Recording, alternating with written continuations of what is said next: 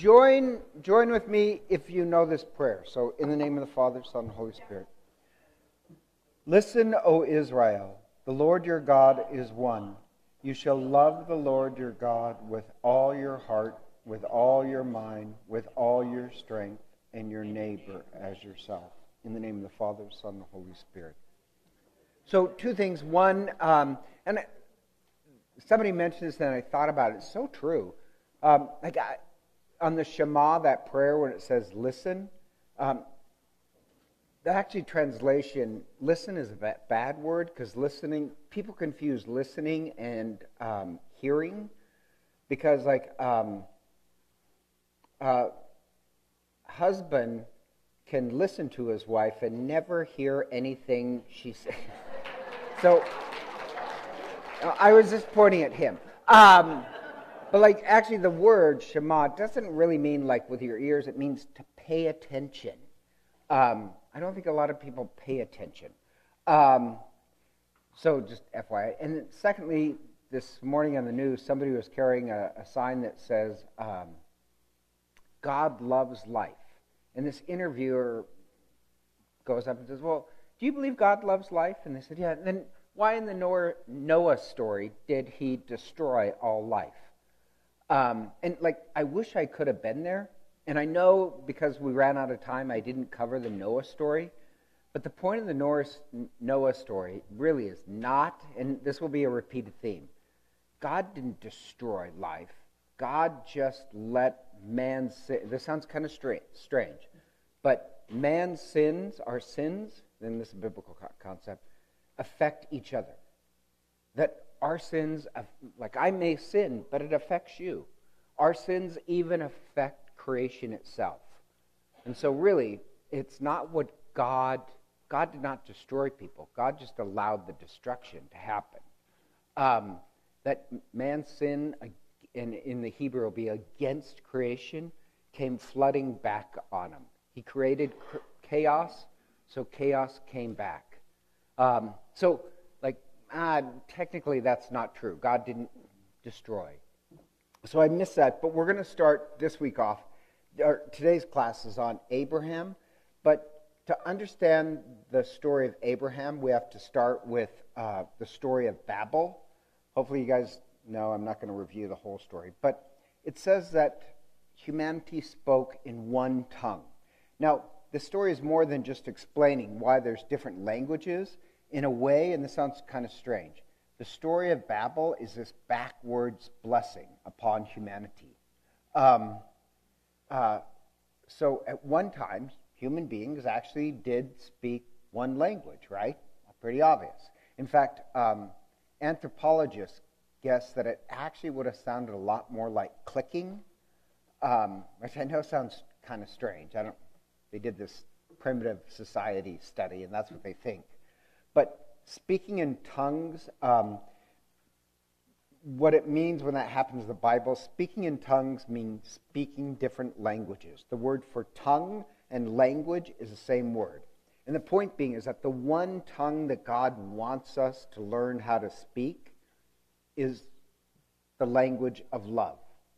And so you get this story of humanity saying, come, let us build this great tower, this great city.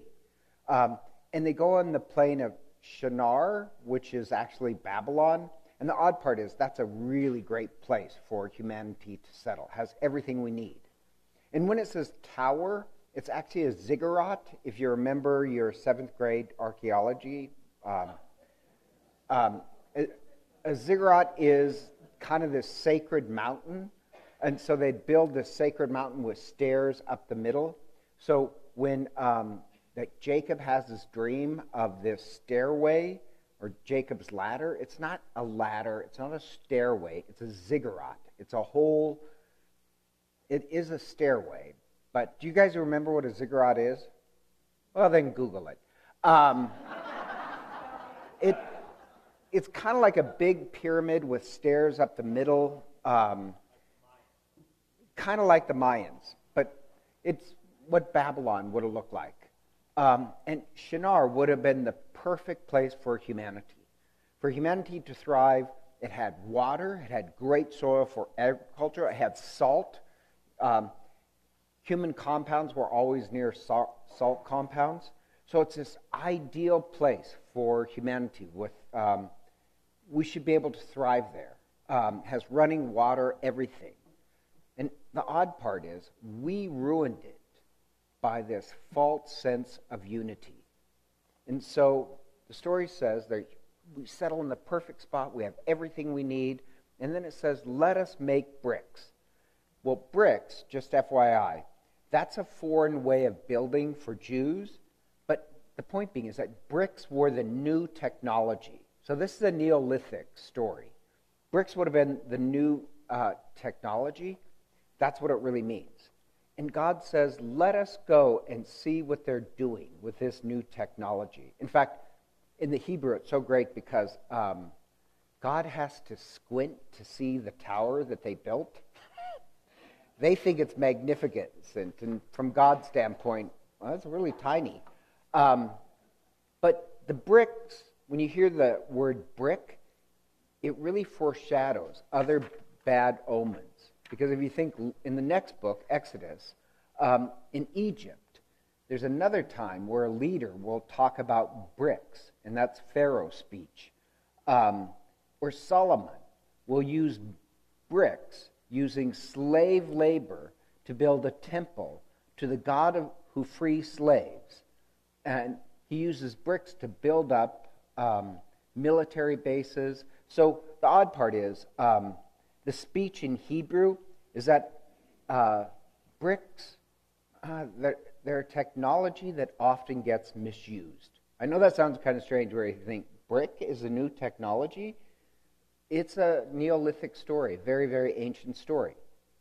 Now, oddly enough, they make the bricks, and then they ask, well, what else can we do with these?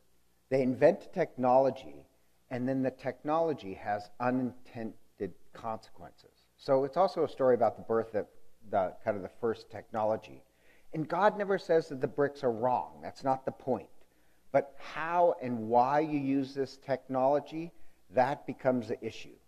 And technology is just a form of human creativity.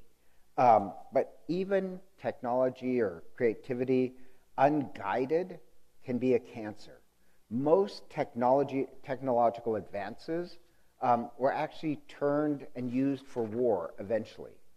So the sin is when we over-identify with the creativity of technology and forget the source of our origin. So God sees a need to put an end to this tower, and it uses similar Hebrew phrasing. God exiles mankind once again, or mankind is exiled. Mankind, because it didn't want unity with God and each other, are exiled from the garden. Mankind, once again, are exiled, and even more exiled by the confusion of languages, not as punishment, but as a consequence of forgetting God. And so they build this city and tower, ziggurat. And I just thought, yes, they think it's huge. God can't even see it. And they're building the city for unity. That's a good thing. They're building the city for unity, and the tower means a purpose. The tower is for this monument to themselves. So the city is this monument to their own name. So you have to ask the question, well, what's so bad about, building a monument or building a city? So here's the towering question. They're not rebelling against God. What they want is to make a name for themselves. People often put names on buildings to remember who and what they did. So the tower is going to be a monument so that the people won't be scattered. The tower will be this monument so that we're united. And really, based on the Genesis story, isn't unity a good thing? But building a monument to our own greatness, that can get into problems. Did anybody ever read the story The Power and the Glory by Graham Greene? Somebody said yes. Oh, just Buttercup? No, that's actually her legal name is Buttercup. I don't want to talk about that, but it's a great story about this priest. I read it when I was in seminary. Lo and behold, I did not know it was an accurate picture of the priesthood. So there you have this priest who, it's a great story, this priest who wants the power and the glory of priesthood. So he wants to build this huge church as a monument to himself, and in it he says, oh, I'll build this huge church, everybody will remember my name, and then somebody else can pay it off. That actually is more true than you might know. And anyhow, it's during the anti-Catholic, the government in Mexico becomes very anti-Catholic. He's on the run for his life. And in the end, the power and the glory is not what monuments he builds to himself, but how he dies for his people. So there's nothing wrong with a building. That's not what I'm saying. But the misguided attempt to build community on the wrong motives, always end in self-destruction. So like Adam and Eve, the people's blessings of the perfect spot to grow and this new technology, independent from God, always becomes a failure. So true community cannot be found exclusively on human achievement, nor one common language, nor one great technology. No offense, it reminds me of the communism of Russia. You know, the communism was going to promise, without God, we're going to have technology and growth, and or the French Revolution. They always promise this great community and liberty and love, and then it always ends up terribly. That's the story of the Tower of Babel. The narrative suggests that a society that seeks to bring order out of cultural or economic or political chaos, just based on our own definitions of what is great, always ends in this kind of rebellion against life. You think you're building community based on these political ideas, and it always ends in self-defeat, not greater unity. So really, like, at the end of the Bible, this idea of this great city is going to happen. But in the book of Revelation, the great city comes down from heaven. A real source of unity and doesn't come from what we can do. It's what God can do in us. So you have the story of the Tower of Babel. And remember, and this sounds kind of strange, they want to build, quote unquote, a name for themselves. In Hebrew, do you know what you call God? One of the names of... Okay, so I love this, so you have to learn a little Hebrew. If you ever hear Jews speak, they'll talk about Hashem, right? Has anybody heard that before, Hashem? So Hashem just means the name. That God is the name that can't be named. You can't really define God, so I love that. God is Hashem. God is the name. And so, like later, the apostles, they will preach in the name of Jesus. Now, to us, we're so used to that. You don't understand what it's saying. When it says the name of Jesus, that's a very backward Jewish way of saying, oh, Jesus is Hashem. Does that make sense?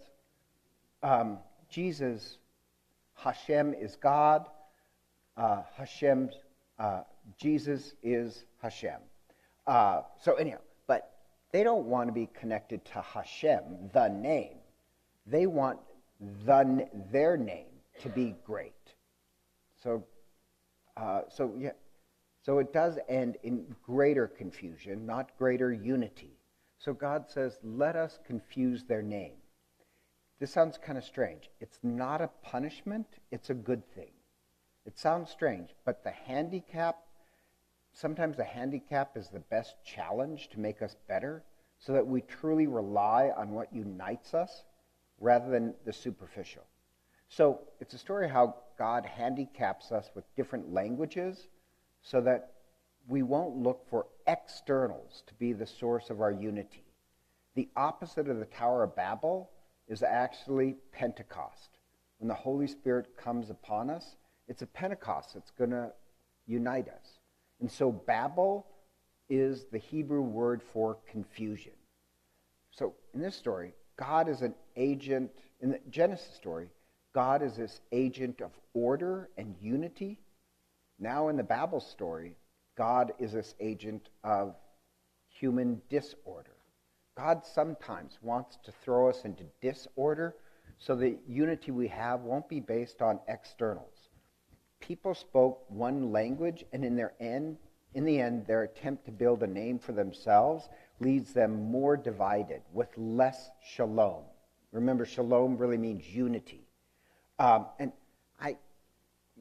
I'm just going to throw this out, but I find this so common, not just with, you listen to the news and everybody always thinks some technology is going to unite humanity. It's not that technology is wrong, but without a desire for an internal unity between us, any external advance never really works. Or a lot of times, even in churches, people base their unity on externals. So I don't want to say, but there's a parish in Boise, St. John's. I didn't say that.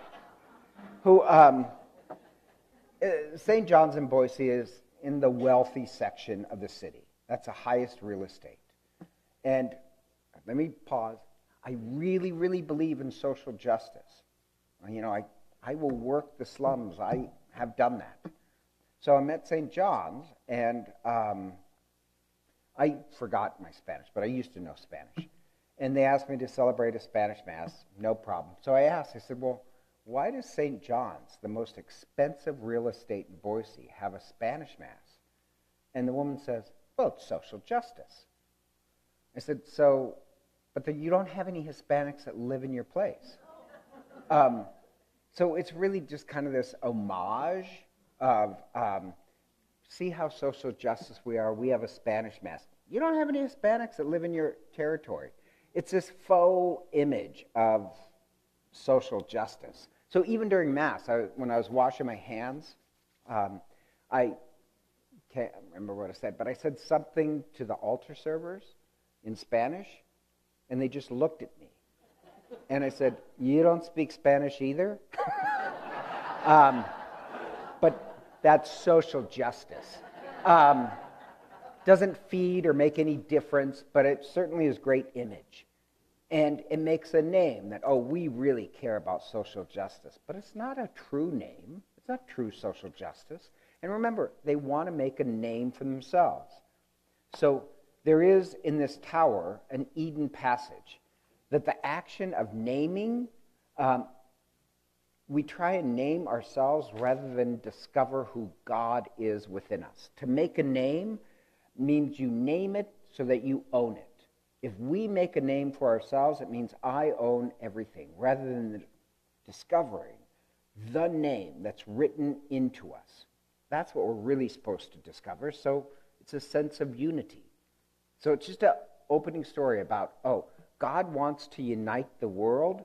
So the Babel story is, but God does not want us to be united by external things, language, technology, economics. And so you have the Babel story, and contrasting that comes into the next story, the story of Abraham. And Abraham, in a way, is a reverse of the Tower of Babel story. The Abraham story and the Babel story are contrasts to each other. And with Abraham, it will start the reverse of the stories of Babel and Noah. So these are not just stories of history of a family, but really following this theme that with Abraham, now the disorder is going to start to become ordered. So in that idea of building, Abraham does a lot of building. If you actually read his story, he does a lot of building. Abraham, you have the building of the tower, but Abraham, everywhere he goes, he builds something. He always builds one thing wherever he goes in all his travels. What is the one thing he's constantly building? Altars. Good job. How'd you guys get that? I was surprised. When he leaves his homeland and goes to the promised land, everywhere he travels, he builds altar. So Abraham's not trying to make his name great. He's trying to make God's name great. And God will make Abraham's, it says in the passage, God will make Abraham's name great and into a great nation, not by self-absorbed trying to build my own ego. Let your ego go, and God will make your name great. So Abraham listens and follows God. And when he gets to Canaan, Abraham's gift is even better. God says to Abraham, I'm going to give this land to you and your children. If you were Abraham and heard the good news that this land would be yours and your children, what would you do? Personally, I'd be elated. I'd probably throw a party. And then you'd probably set up shop, right? Because you are not, this is going to be your land forever. You'd build something like a house or a city to mark my territory out. After all, God promised this land, it's yours. But Abraham's reaction is the opposite. On hearing the news that all this will be his and his children, he doesn't build anything permanent. The only permanent thing he builds is an altar. So you could say, well, okay, so maybe the first thing he does is say thank you, and then later builds a house for himself. But instead of settling down in one place, he actually moves on to another mountain, Bethel. And under a tree on another mountain, he builds another altar. So then you kind of think, okay, then after that, the next place, he'll settle down roots and build a house. But still, no, he pitches a tent. And a tent is a temporary thing for a traveler, not a settler. And he goes to location, and each location he builds an altar and calls out the name of God, Hashem. Notice that Abraham isn't averse to building permanent things. He's just not building those things for himself. It's almost like he's going out of his way to mark a territory for God, not for himself and his children. He travels south. And what does he do? He gets a little antsy. He doesn't build a home. He builds altars. Top of a mountain, next to a tree. And if you look at all these movements, it's the opposite of the Tower of Babel. In Genesis, God created a world for humanity in order to have a close relationship with us. What follows is a string of sins of humanity becoming distant from God, culminating in the Tower of Babel. And we discovered that the tower wasn't about fighting God or anything like that. It was about the danger of forgetting God, of focusing on just making a name for yourself, marveling at our own technology. Confronted with impermanence, what humanity often does is build monuments to himself, instead of strengthening our relationship with the one eternal being that is permanent. Compared to that story, Abraham's journey is much different. He's not building monuments to himself, but simply to God. So, so God, after that, he goes east to Bethel, which just in Hebrew means house of God. Now, that's a site where Jacob later will have his dream of the angels running up and down.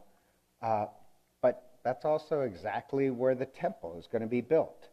But now looking back at the tower story, they traveled east and found a valley that was absolutely perfect for them to settle. And they settle there, but they only create disunity. So Abraham, back in the story, the next thing he does is build an altar. Same word.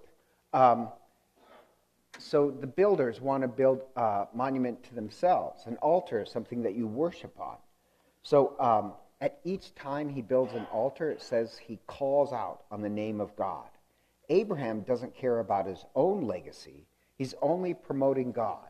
So just pause there. Do you get how Abraham is the contrast of the Tower of Babel story, or do you want me to continue explaining this? Okay, only that table got it. Okay, so I love that. So with Abraham is the beginning of monotheism. Abraham is the father of religion. And it starts with a call. So I'm just going to read it because I like it. Now his name at this point is not Abraham, but Abram. The Lord had said to Abram, "Go from your country, your people, and your father's household to the land I will show you. I will make you into a great nation and bless you. I will make your name great, and you will be a blessing. I will bless those who bless you and curse those who curse you, and all people on the earth will be blessed for you." Now, when Abraham gets the call, there's a few Hebrew phrases I know that I just love. And what God says to Abraham, and you have to learn this Hebrew because it's going to come up again and again, even in the Gospels. What God says is, "Lech lachai." And when you say that, you have to kind of spit at the person across the table. No, it's good for them. So everybody say, "Lech lachai." So really, it'll get translated "go forth," but it really means "go deep." Isn't that really beautiful? And so when Jesus calls the apostles, they're fishermen, and they say, "Oh, we've been working, we can't find anything." What he says, except as a Greek translation, what Jesus says, it'll be translated in English, like, "Set out your nets into the deep," or something. But what Jesus says is, in the Hebrew, it would be "Lech lachai." Like, we want to go deep. And Lech lachai is this quest. It's a quest to go deep. Now, it's not really deep into a territory, it's deep into our humanity. So if you claim to be a son of Abraham, you're one who goes deep and into the unfamiliar territory. Abraham's home was either Mesopotamia or Turkey, but now he's asked, technically, to leave everything he knows behind. And he's called to make this journey to find a new home. After this, he will always be traveling. Now, this symbolizes the Christian journey to heaven. We're always supposed to be moving, really never settled on how we are. Even in Hebrew, I know I mentioned this, the name for a Hebrew feast is the root word for leg. And you think, that's crazy. No, because in the Hebrew mindset, to be a son of Abraham, you're always journeying. Who you are today is not who you're supposed to be tomorrow. And you use religion to constantly change. So if you're wondering, well, why do we have to have a procession at the end of Mass, or beginning of Mass? It's not to greet me. It's picking up this Hebrew idea that, like Abraham, we're people who are always going deep, always journeying, never settled on just how we are. The problem with people who want religion, some people, I swear to God, look at this, they want religion so that they never have to change anything, that there's no change, they have all the answers, their lifestyle is not going to change, they will not move from one type of living to another. Does that make sense? So each Mass starts out with this journey, but if you think about it, wow, Abraham is this image of journey. To be a son of or daughter of Abraham, it means you hear this call of Lech lachai, always going deeper and deeper. So Abraham's covenant is, and this is kind of key, Abraham's covenant, if you read the Hebrew, it's not just with the Jewish people. It's a covenant God makes with Abraham for all people. Anybody who's truly religious, who's journeying closer and closer to God, is a son of Abraham. And what God wants most out of the Bible is a family. So he chooses Abraham's family to make this journey. So you'll hear it get translated sometimes in Catholic documents as the people of God, quote unquote. The actual translation should be the family of God. So the call is really not one person, it's an entire clan. Not just an entire clan. It's your children's children that receives a call through you. And it is a call to become disassociated from what you know of your culture and your familiar way of life. And the response is not verbal, it's functional. Does that make sense? Like, he doesn't say, okay, great. No, he changes his life. How you respond to God is by a change of life. And this is going to be kind of important, but Abraham's an old man. And when God calls him, he does respond. But what Abraham says 3 times is, "Here I am." Here I am is going to be an incredibly important Hebrew phrase. Here I am, and I'll probably get into it with the Isaac story or Jacob story. Isaac story. But anytime somebody says, here I am, it means they're willing to sacrifice their life and they've died to their ego. So now they can follow God. And if you notice, most time it's, well, except for one exception, a child says it. Samuel says it, but as a child. Everybody else is old when they say it. Here I am means I'm willing to change everything. So it's a religious vow to say, here I am. And Abraham is the father of the Hebrew. In the Hebrew, that phrase, Hebrew, means one who has crossed over. And when it says crossed over, it means he was living in this familiar culture and he crosses the river, so he crosses over into this unknown way of life. Crossover and Passover are going to be almost the same words. So he gets this call. And then I'm going to jump because, time issues. And Abraham then is blessed. So in chapter 14, Abraham is blessed by Melchizedek. So how does religion start? With this call. Secondly, how does God bless religion? At the very, very beginning, how does God bless religion? Always through food. And it's through bread and wine. Whether it's later in Exodus or several places in the Bible, God blesses Abraham, but he does it through Melchizedek with bread and wine. So the very first time the word priest appears, it appears with the high priest Melchizedek. So just want to cover this. Who and what is Melchizedek? Because think about this. Now wait a minute. You have this high priest of Yahweh. Do you understand how bizarre that is? Because if Abraham is the beginning of religion, where the heck did this priest come from? Do you get the, like, if you're reading it, you think, wait a minute, if you're the very beginning of religion, I'm going to point to Dan, if you're the beginning of religion, well then who the heck is this priest who's blessing you with bread and wine? He's the high priest of Yahweh? Does anybody see a problem with that word? What's the problem? Well, that's true. Yahweh is God. But remember, the first person to speak the name Yahweh is Eve in the Genesis story. And then out of the Garden of Eden, mankind had forgotten what is God's name. So that's not going to be revealed for several hundred years with Moses. So if Moses is the one who God reveals his name as Yahweh, then who the heck is this high priest of Yahweh who's blessing Abraham? Do you get the mix-up with the timeline? And he's the king of the city of peace, Jerusalem. Well, Jerusalem doesn't even exist yet.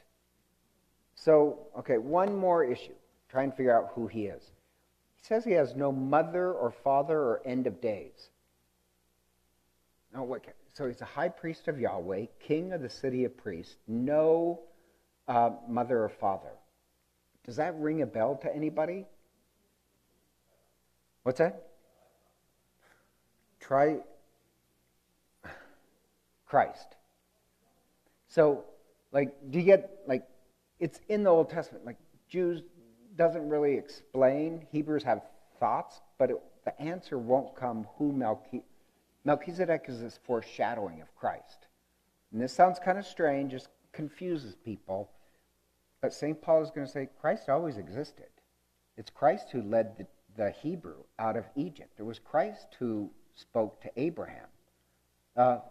So this little bit of theology won't make sense till you get to Christ. But remember, there's two priesthoods in the Old Testament. There's the Melchizedek priesthood, that's the most ancient, and then later with Moses, he'll start a priesthood, Aaron. But the prophets say when the Christ comes, that second priesthood will end. So you have this priest Melchizedek of Ancient of Days, and so enough of that. So he blesses them with bread and wine. I just like that because, Christ is the high priest of Melchizedek, and every Sunday, like Abraham, he blesses us with bread and wine. It's a foreshadowing of what's going to happen in the New Testament. Does that make sense? So the same way that's how God started off blessing religion, continues today.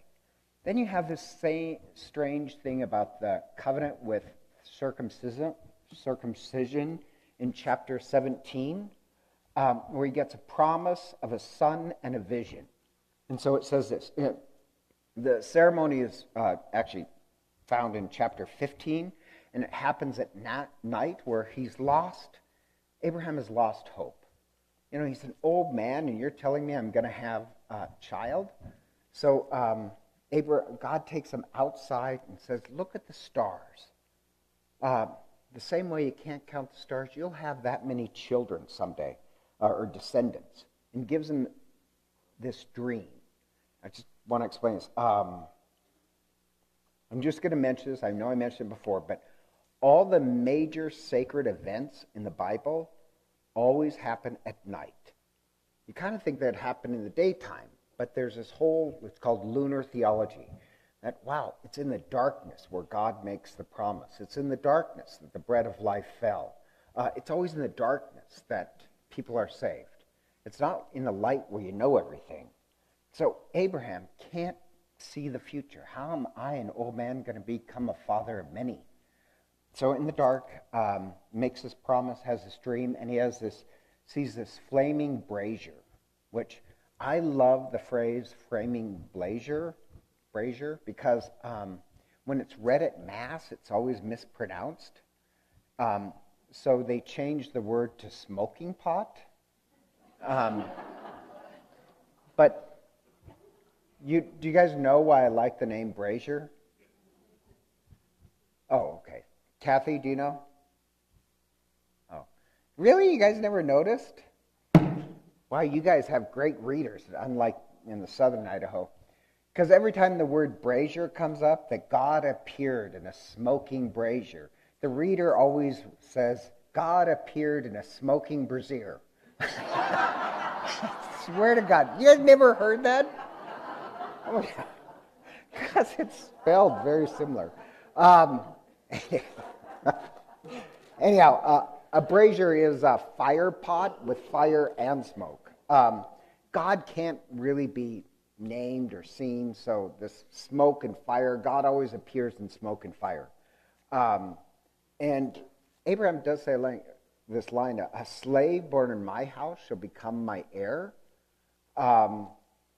Like he thinks it's going to be his other son.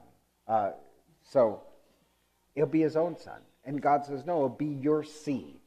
So that it's a trick word when it says seed in Hebrew, because the word for seed and like descendant can mean seed or teaching. So if you call yourself a son of Abraham, that will promise that you are the seed of Abraham, it means you practice his teaching. I'll get into that in a second. But anyhow, God makes this covenant with them, but at this point, the sign of the covenant is circumcision. So it's this permanent sign that God has made this everlasting covenant with Abraham and his descendants.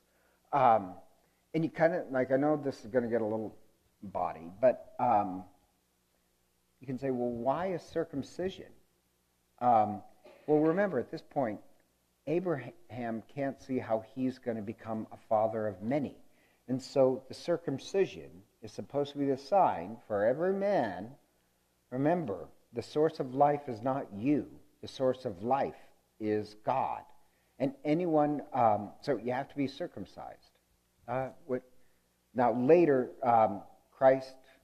Christianity is going to be circumcise your heart.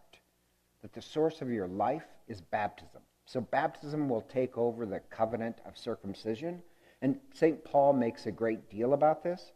But anyhow, so at this point, Abraham gets his name changed. Most the holy people, except for one, have their name changed in the Bible. So he goes from Abram to Abraham. So Abraham doesn't make a name for himself, unlike the Tower of Babel. It's God who gives Abraham his name. Abram means my father exalts. Abraham is father of many. His wife's name is changed from Sarai to Sarah. So that's why just in Catholicism, like if you go through confirmation, you get to choose your own name. So I just want to mention, what's the difference between, because God makes a covenant with Abraham. So what's the difference between a covenant and a contract, or a covenant and a promise? A promise is when I give my word. A covenant is when I give my life.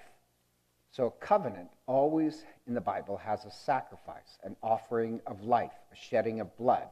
In this case, it's circumcision.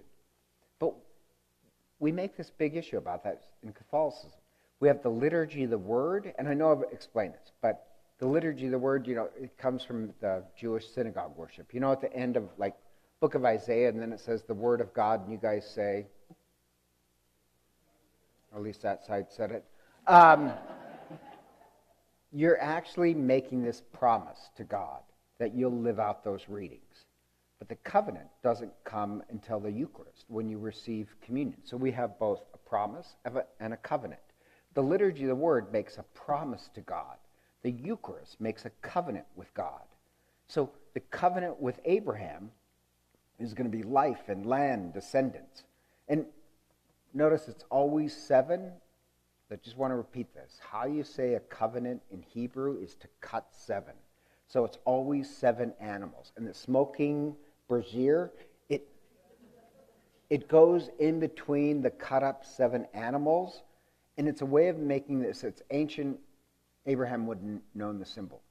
If I make a covenant with you, both of us would walk through the cut up animals in this covenant, that if I break this, may I be torn apart just like these animals.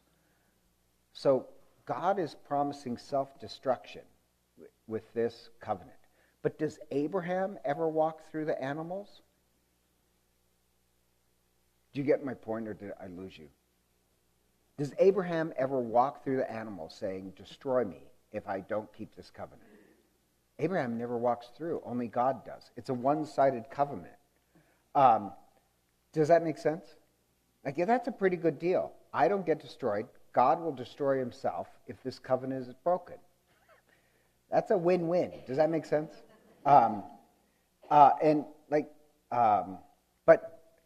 you do have to make a sign of the covenant, which is circumcision. So it means blood. And if you think, well, why not just cut off a lock of hair? Because with the circumcision, Abraham, when he's depressed, thinking I'll never have children, and then he sleeps with his wife's maiden to have Ishmael. But he's trying to take control of this covenant of life with his own sexual powers with Hagar. The circumcision is the one who's in control of life is God. And by the way, with this covenant, it's the first time in history, and this is the only religion in ancient world that connected God making a covenant to a moral code. So there's this moral code. So Abraham makes a covenant with God. So you have the circumcision, and then my favorite part is actually Genesis 18, where Genesis 18 is the story of Abraham and the 3 angels. So love this story, so I have to tell a different story. There is a parishioner at Holy Apostles who his mother and father live in Montana and live on the border. And I just think this is so funny. So he comes back to Holy Apostles, and I said, oh, how was the visit with your parents? And he says, oh, it was not good. We had to have some hard discussions. And I said, well, what was the matter? And he says, oh, I think this is so funny. He comes downstairs for breakfast, and his mother's making breakfast. And he says, "Good morning." And she says, "Quiet, you'll wake up the Canadians." And he says, "What?" Oh, he says, "No, they're sleeping in the front room." So he goes and looks in the front room, and there's all these 20-year-old young men sleeping in the front room. So he asks the obvious question, "Mother, why are there Canadians in the front room?"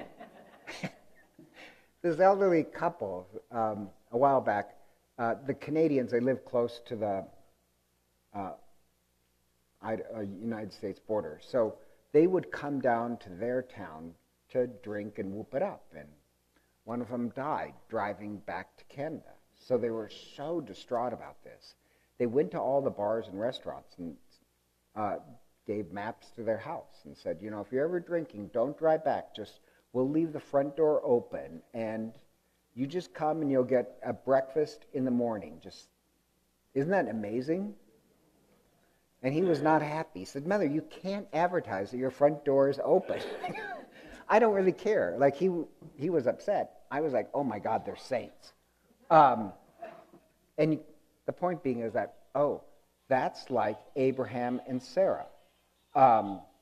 So with Abraham and Sarah, they're this elderly couple.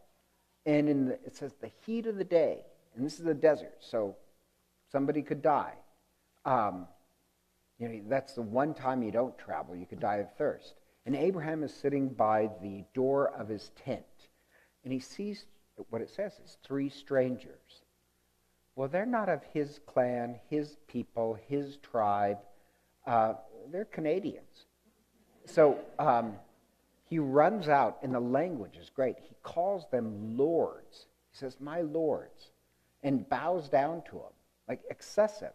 He's the head of the clan, the chieftain, and he's bowing to these 3 strangers. That's weird. And he says, "Come inside, and I'll give you a little water. I'll wash your feet." Well, washing feet, in case you didn't know, Jesus is going to do the same thing, but only a slave washes somebody else's feet. So he brings them inside and says, "I'll get you a little water. I'll make you a little food." Sarah, she's crazy too. She bakes 3 measures of flour. How much is 3 measures of flour? 50 pounds of bread for 3 strangers. Abraham cooks a whole cow. He's excessive in his hospitality. And the word is hospitality. And the strangers actually turn out to be angels in disguise. And they said, because since you offered us hospitality, God will offer you greater life. And the idea is this, is that it's called the law of hospitality. If you offer people outside your circle, the stranger, hospitality, then God will grant you greater life. If you refuse to show others hospitality, God will take the little life that you have. And so they said, since you, and I love this. The story of the father of faith is God is searching for humanity to invite God into a meal. You do that, and then God will provide a meal for you for eternity. And so since you offered us life, you'll be granted life. And your wife, as old as she is, she will have a child. And she laughs, because that's crazy. And in a year, she does give birth to Isaac. Isaac in Hebrew means laughter. And he serves them, and this I know that's kind of strange. He serves them butter, milk, and meat together. And I just mentioned that because if you're Jewish, you would realize, you're not supposed to do that. Jews are never supposed to meet dairy products with meat. Does that make sense? Because the Canaanites did. It's cruel cuisine. So I'll explain that later when we do the book of Exodus. But the point being is that this is not a kosher meal. Abraham is not kosher. But that's it. Kosher is not going to happen until Moses. There's something that pre-exists and more important than just kosher laws. So Abraham, and I'm not going to go over this, just take my word. Abraham, the father of faith, keeps breaking Levitical laws. So it's not that he's violating them. There's just a more ancient, more important religious law than all the religious laws that will come up later. And that's the law of hospitality. It pre-exists and precedes any religious laws. Does that make sense? Okay, so I know I'm running out of time. Can we just go 10 minutes? Because we did start 10 minutes late. Do you guys mind? Okay, I'm going to try and speed through this. But by the way, that Abraham and the meal, that's a foreshadowing of Eucharist, where in the Gospel of Luke, you eat at Christ's table, you must welcome the stranger. So the angels go from Abraham offering hospitality to Sodom and Gomorrah. And Sodom and Gomorrah, just archaeologically, that would have been a lush region. Remember, Abraham grows so big that at one point they have to divide. So he says to his nephew, well, I tell you what, you choose. You choose one side and I'll take the other side. We've grown too big. And that's odd because Abraham's the chief and he's the lesser. And Abraham basically says, no, God has already blessed me. Whatever you choose, I know God will be generous with me. He doesn't have to try and grasp everything. And so Lot looks, and one side is desert, and the other side is lush and green. So Lot says, oh, I'll take the green side. Well, that's where Sodom and Gomorrah is. And archaeologically, this sounds kind of strange. This is going to be kind of key. In very, very ancient sites, it's actually still practiced in Afghanistan. They would rape strangers as a warning to other foreigners. You come into our territory and bad things will happen. Now, this is not about sex. This is a political policy of rape just to make sure foreigners know there is no hospitality here. So one British soldier in Afghanistan said, there is no mercy in Afghanistan. If they capture you, this is what will happen to you. They will denigrate you as much as possible. So what is the sin of Sodom and Gomorrah? What does the Bible say that the sin of Sodom and Gomorrah is? In the Book of Wisdom, it says inhospitality. In Isaiah, it says injustice to the poor and to the stranger. In Ezekiel, it says it offers inhospitality to the poor. Jesus, when he mentions Sodom and Gomorrah, he mentions it as a sin against hospitality. So I know this sounds kind of strange. I want you to think of that. You have Abraham offering hospitality. And the law of hospitality is you welcome the stranger, you'll be granted more life. The opposite of that story is the Sodom and Gomorrah story. Sodom and Gomorrah, the angels go to Sodom and Gomorrah, and the same way Abraham was at the door of the tent, Lot is at the door of the city, and he sees these strangers, and he says, quickly get into my house. This is not a safe place for you. Anyhow, the point being is that it's inhospitality. Lot, like his uncle, offers protection to the angels. Does that make sense? But the city of Sodom and Gomorrah offers inhospitality, so what they're granted is less life. They lose their life. Does that make any sense? Did I confuse people? Be honest. Dan, you seem confused. Is it really? Is it confusing? You're not there? Oh, okay. So Lot and his wife and family escape, but there's a strange story of Lot's wife turning and looking backwards. The point being is that you have to be more moving forward with God, not always complaining about what you lack in life. Okay, so that kind of, I did it as a quick wrap-up, but any questions about the Abraham story? Too confusing? All right, well, next week we'll go Abraham, Isaac, so it's going to be the Isaac story next week. Hello, this is Father Len McMillan. I'd like to take a moment to thank you for listening to our podcasts. If they've been a blessing to you, I'd also like to invite you to prayerfully discern supporting the podcast financially. Your generosity would help support the ongoing production and distribution of the podcast. If you'd like to make a donation, you can simply click the link in the podcast description. Be sure to tell us your donation is for the podcast in the comments section of the submission form. Again, thank you for your support as we seek to share the good news of the gospel. May God bless you for your generosity.